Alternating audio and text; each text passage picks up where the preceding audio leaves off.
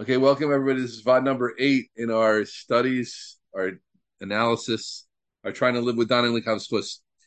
The hard thing about discovering great ideas, I often found, is you have this bittersweet question and sense about when you're going to see a good idea again. And on Halavai, we could all take the best ideas and just make them part of ourselves and then just be done. But most of us are not like that, of course. And certain types of ideas are so new that you can't assume you'll just run into it so fast. I sometimes read old shmuzim that I've given, and I see the basic themes almost all the time. I know them, but then I say like, "Oh wow, that was an interesting Dvar Torah. Where did I hear that? Or that idea, that might things like that." And that never really became part of my. Maybe I heard a Maisa, which was very related. Maybe I Kadosh Baruch Hu sent it to me specifically because I was going to give a shmuz about a certain topic, and then I put in the shmuz, and I haven't given that shmuz for a few years. And then I read it, and I'm like, wow, that is such an interesting idea. It's a shame that it just was in the past. So I'm far from remembering it. That's, by the way, as a side point, that's why a person should grab the opportunity to share something that they know and to hear something they know already. I said a lot of times, it's not just about Chazara, it's about reliving good ideas that we've run into, that we've heard, that we've shared, even that we've given over. And we should grab the opportunity to Chazer again, not always want something new and new and new and new. It's ridiculous. And the reason I bring this idea up now, just our little introduction to our session today, is this idea of seeing people through seeing people. I think is such an amazing idea, and I think it's one of those ideas which kind of like you just have to like take a second and say, "Wow, that was a new idea," and I could go through my life and not see people. I could go through my life and maybe just see people who are most directly in front of me, or I could see the person who is directly asking me for some compassion. But to take a step back, and even those people we can miss sometimes, but to realize my coworkers, my students, my children, the person I'm going on the subway with, I could not see him. I could not see him or her. And, sometimes in the subway, it's best not to see everybody because it might be safe. But just an idea that we're running into humanity, Jews, non-Jews, and see that someone else, Stephen Covey or Kobe, I never decided how to say it, never know for sure, but he says a story in one of his books that there was a gentleman who was on the subway together with him. The kids were acting up, terribly. At a certain point, he felt he had to say something. He said, "Sir, I'm sorry, but your children are so wild." So he turned to the fellow, said, I apologize. They just came back from the hospital. Their mother just passed away, so they're all kind of out of sorts. So, but, that would be an extreme example of not seeing someone, realizing what someone's going through. So this idea, in my humble opinion, it works and it's amazing as something that stands on its own, and it's amazing in the context of Danin Likavskos, because when we're looking at people as computer programs, when we're looking at people as psychological studies, when we're looking at people even in their Torah way, however we're looking at them, we're not really seeing them. We're not seeing them. There's a human being here. There's someone who's struggling. There's someone who has highs, lows, a whole life that I don't know about, etc. But when you when you really see them, and then that all kind of comes into focus, and then all those ideas we have about Don Lekovskos are so much more easy because they're attached to a real person that exists by us. So I think it's one of those ideas, and I think as we're going to continue now, because we can't just talk about it all the time, it's a good idea to savor and to hold on to and try to relive. And if someone does have, which is some type of place where they store good ideas and life-changing ideas, things like this, I think this deserves to be in there. That's at least how I'm experiencing it. If others experience it in that way, so excellent, and save it. Okay. So it's time now to go to another part of the picture. Okay, as I said, it's our 8th week of Danin L'Kavskos, and the part of the picture that I don't think we dealt with directly, it's actually one of my favorites. It should be probably a little bit of a shorter VOD today. I'm not sure it's going to take that long to discuss it, but let's see. Which is, you are not as smart as you thought you were. right? This relates to the idea that we mentioned about not knowing everything that's going down with another you, with another person, but it's even more basic than that, right? The last idea that we were sharing, besides this idea of seeing the person and how that will help you, is that, I never know all the situations, right? What's the difference between not knowing it all and not knowing all the circumstances and not being as smart as you think you are? Allow me to explain. Not knowing all the circumstances means, for example, I see someone come late to shul. Now, that on its own is not a good thing. It's not good to come late to shul. Person should come late. Person should come on time. In the mafia, the biggest of air in the mafia is snitching. And the second biggest is coming late. Don't try this out.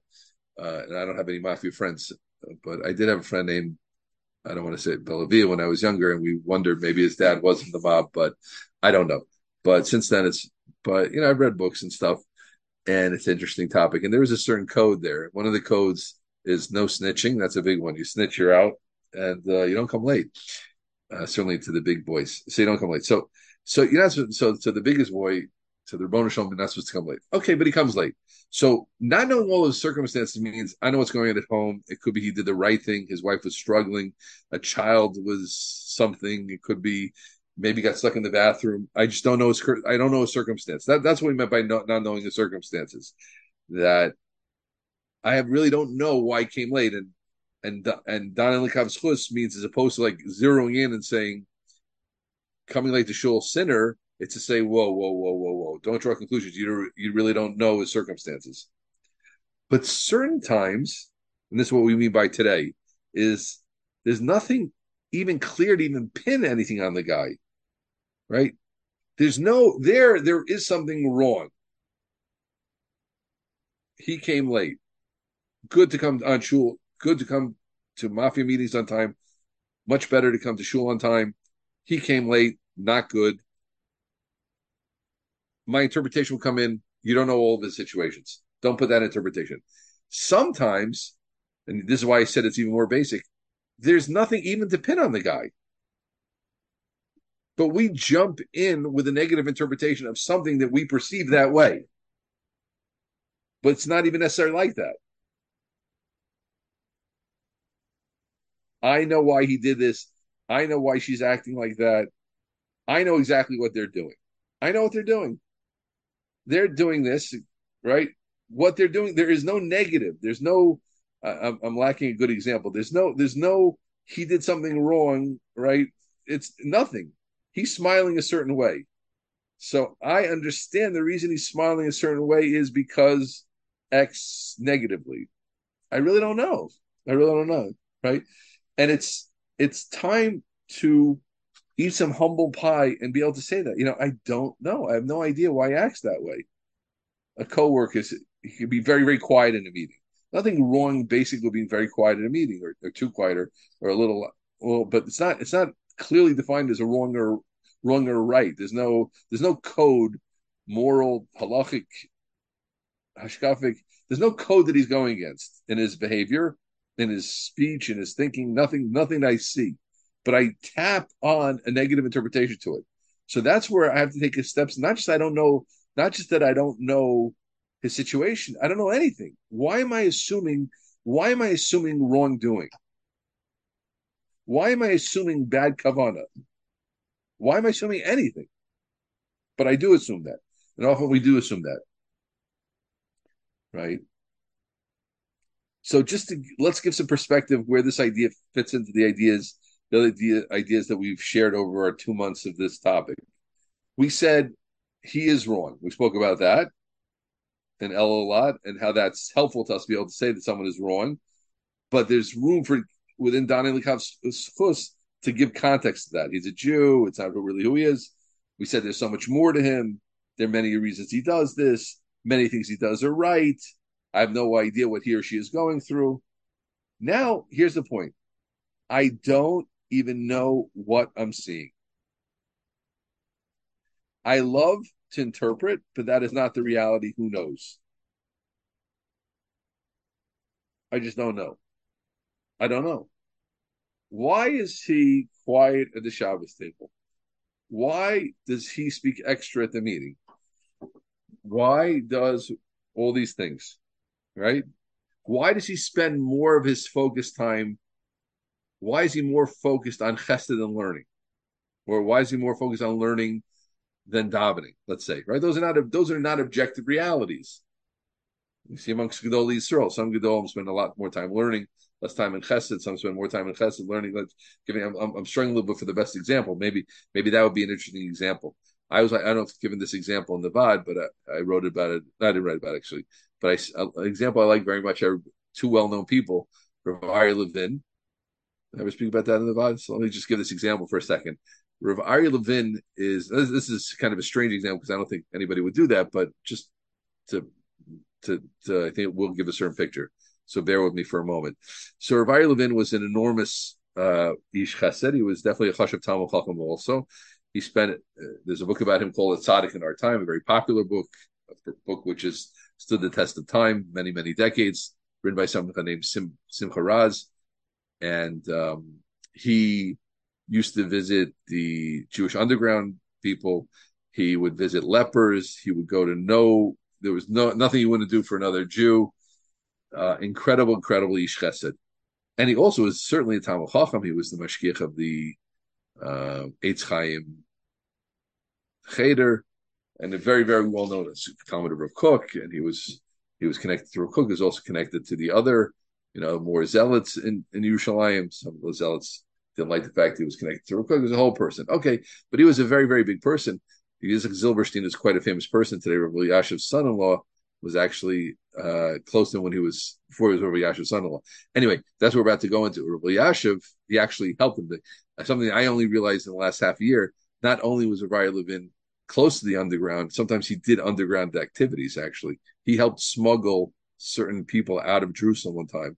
And Yitzhak Zilberstein used to help him as a young kid. He would actually help him. He said, he told him that.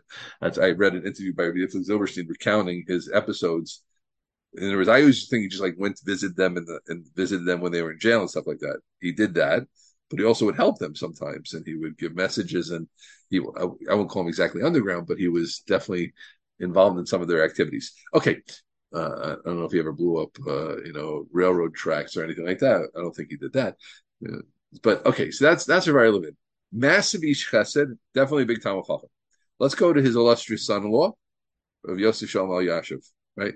Well, Yashiv was in a 17-hour a day masmid for years and years, right? So now Rav Yashiv also did chesed, but that wasn't mafyein him from the many accounts I've read from him. He was a sensitive person. Of course, he didn't, but it wasn't his thing to go to hospitals and go visit people and things like that. It was a different type of emphasis. That's okay.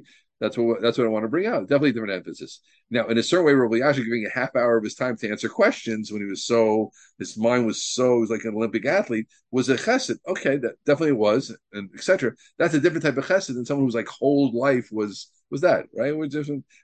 It's just different. He was learning, he was teaching, he was being Mamed Halacha for Klal Yisrael. It was in that realm, but it was definitely different. So now, if I would be a judgmental person, would kind of here's where it comes in. So those are two models. In my mind, those are two models of Kedusha. It's not one's right, one's wrong. And to really understand what made Rabbi Yashiv the way he was and what made Rabbi Levin the way he was, right? Now I can respectfully conjecture about it. But after all, I really don't know. I don't, how much was it nature? How much was it nurture? How much was it tzorchei hashah? How much was it, I had theories about it, and I think it's the same thing about it. I think part of it, which I think is Toelis, is that people go with in Kedusha, people go with their Nitiyot a little bit sometimes or whatever. But, it would really it would take me a long time. So here's the point. I could just make some simple line and put it on Rabbi Yashiv, and another simple line and put on Rabbi Levin, and etc. And but that's really a lot of it is gaiva. I have to be a little bit humble and say, you know what, these are big people, bigger than me in Chesed, bigger than me in Torah, bigger than me in every way.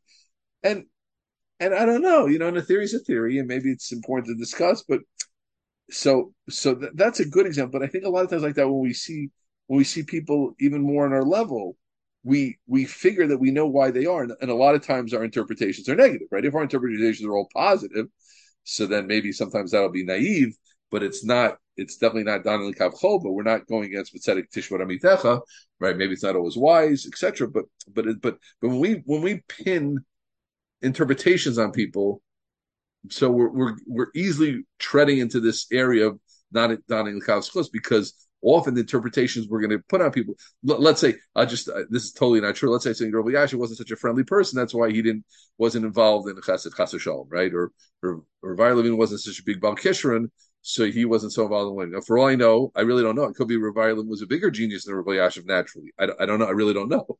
And Rabbi Yasha maybe had a very, very nice nature in Teva. Maybe I really don't know. It could be Rabbi Yashiv thought the world needed a Talmud Chacham, and Rabbi Levine felt that the lepers need someone to take care of them, and who knows? But again, now I can put in nice interpretations about them, saying Ilavil Deviligim Chaim and things like that.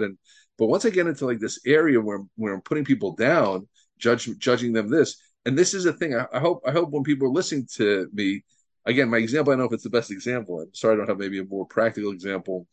I forgot to think of a good practical example. I got the theory very clearly, but I hope that we're listening can relate to that we put it, my boss is like this, my coworker is like that, my wife is like this, my husband's like that, my kids are like this.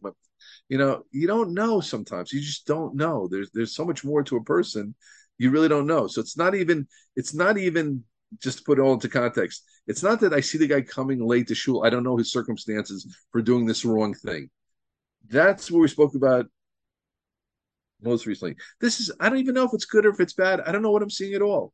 I just don't know. Let me add, because I know I appreciate the fact we have some women. Sometimes for women, this is more difficult, even this avoda we're saying. And for more intuitive people, it's more difficult, right? Women have a certain intuition. That's their being the Yisera. The Gemara in Bracha says, Isha's makeres ba'orchim. Isha recognizes the guests, that they have a certain hakara. They have a certain insight into people. And intuitive people have an insight into people.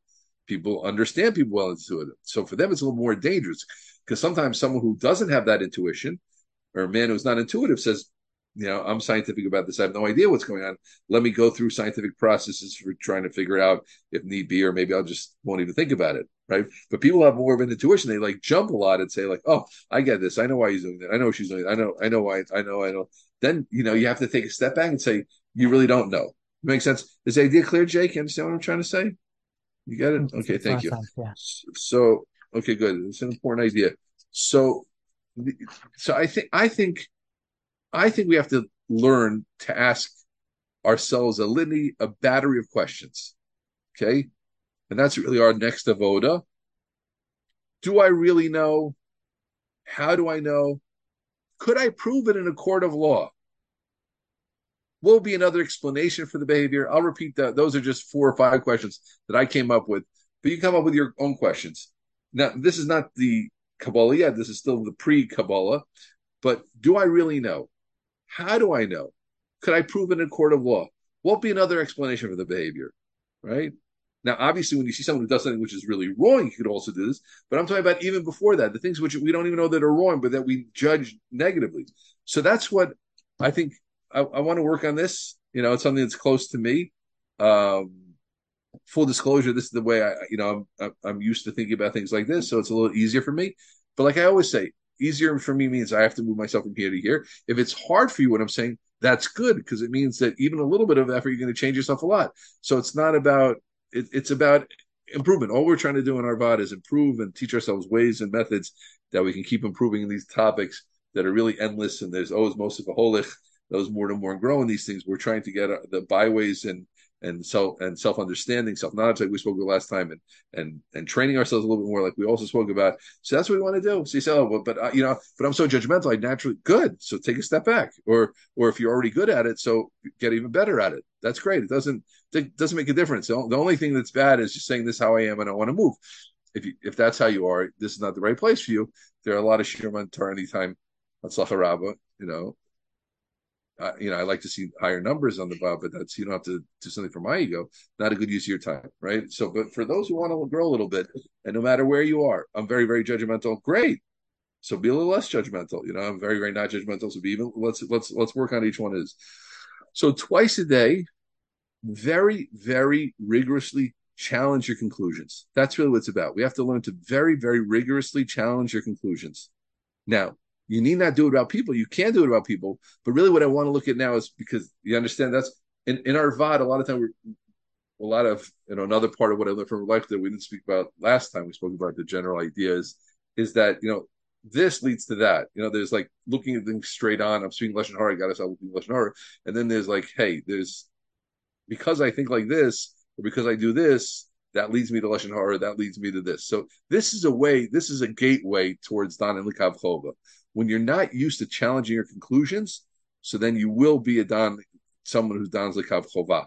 You will be someone who judges not favorably.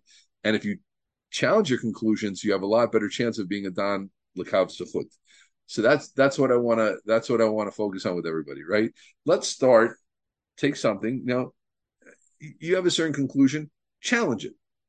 It doesn't have, if it's more ready for you, something that's not relating to people, so fine. But get into this habit of really being challenging. We'll go forward with it next week and see where it takes us forward in the world of specifically people, or we'll see what to do. But that's what I think the first thing is. We have to start teaching ourselves. Take something you think about. It could be, it could be if you're an American, you're starting to think about the elections. I know where people's heads are because of the whole situation is there. But let's say you think about the elections, and you're convinced Biden is this, yeah, or you think you're convinced Trump is that. Test it. Now that might be very emotional over people. Okay, but test it. Is Biden really as tired as he? Do you have real proof to that, or it's just you saw one video where he dropped off sleep, so you assume he doesn't know what he's doing. Could be, or is it not like that? You assume that Trump is this because of the. Maybe those are very, very sensitive. Maybe try it with your congressman or your senator, but take some idea. All Republicans are this, all Democrats are that, all that. Our thinking is getting weaker and weaker in a certain way, and we're getting more and more populistic, more and more bombastic, less and less proof. People don't have to prove anything anymore. So it's very, very bad. It's bad in a zillion ways. Now is not the time to discuss it. I think America's failing a lot because of that. But just we have to learn how to talk to each other in a more respectful way. We have to learn how to think about things in a more respectful way in Israel and America. But that's not my topic. But I'm talking about in our thinking, and I hope everybody sees how that's so much related to Don Lekav's schus, because when I'm jumping away, I'm getting more and more trained for just a simple bite size explanation for everything. So that's very, very hard to Don Lekav's schus because I'm so convinced about it, all the wrongdoing by so many people around me without giving them their chance. Okay, so that's what it's about. Okay, so twice a day, very, very rigorously challenge your conclusions. Question them. Like I said, do I know? How do I know? Could I prove it in court of law? What would be another explanation for this behavior, etc.? Really, really challenge yourself. That'll be a good petach, a good gateway towards Zayin L'Kav Schus. And everybody should matzliach and have a good, safe week. And we should see great hatzlachot for our fighting forces this week and all of our friends. Okay, thanks everybody. All the best. Jay, good to see you. Thanks for time. You too, Ralph. Thank you very much. Shalom, Appreciate it. shalom.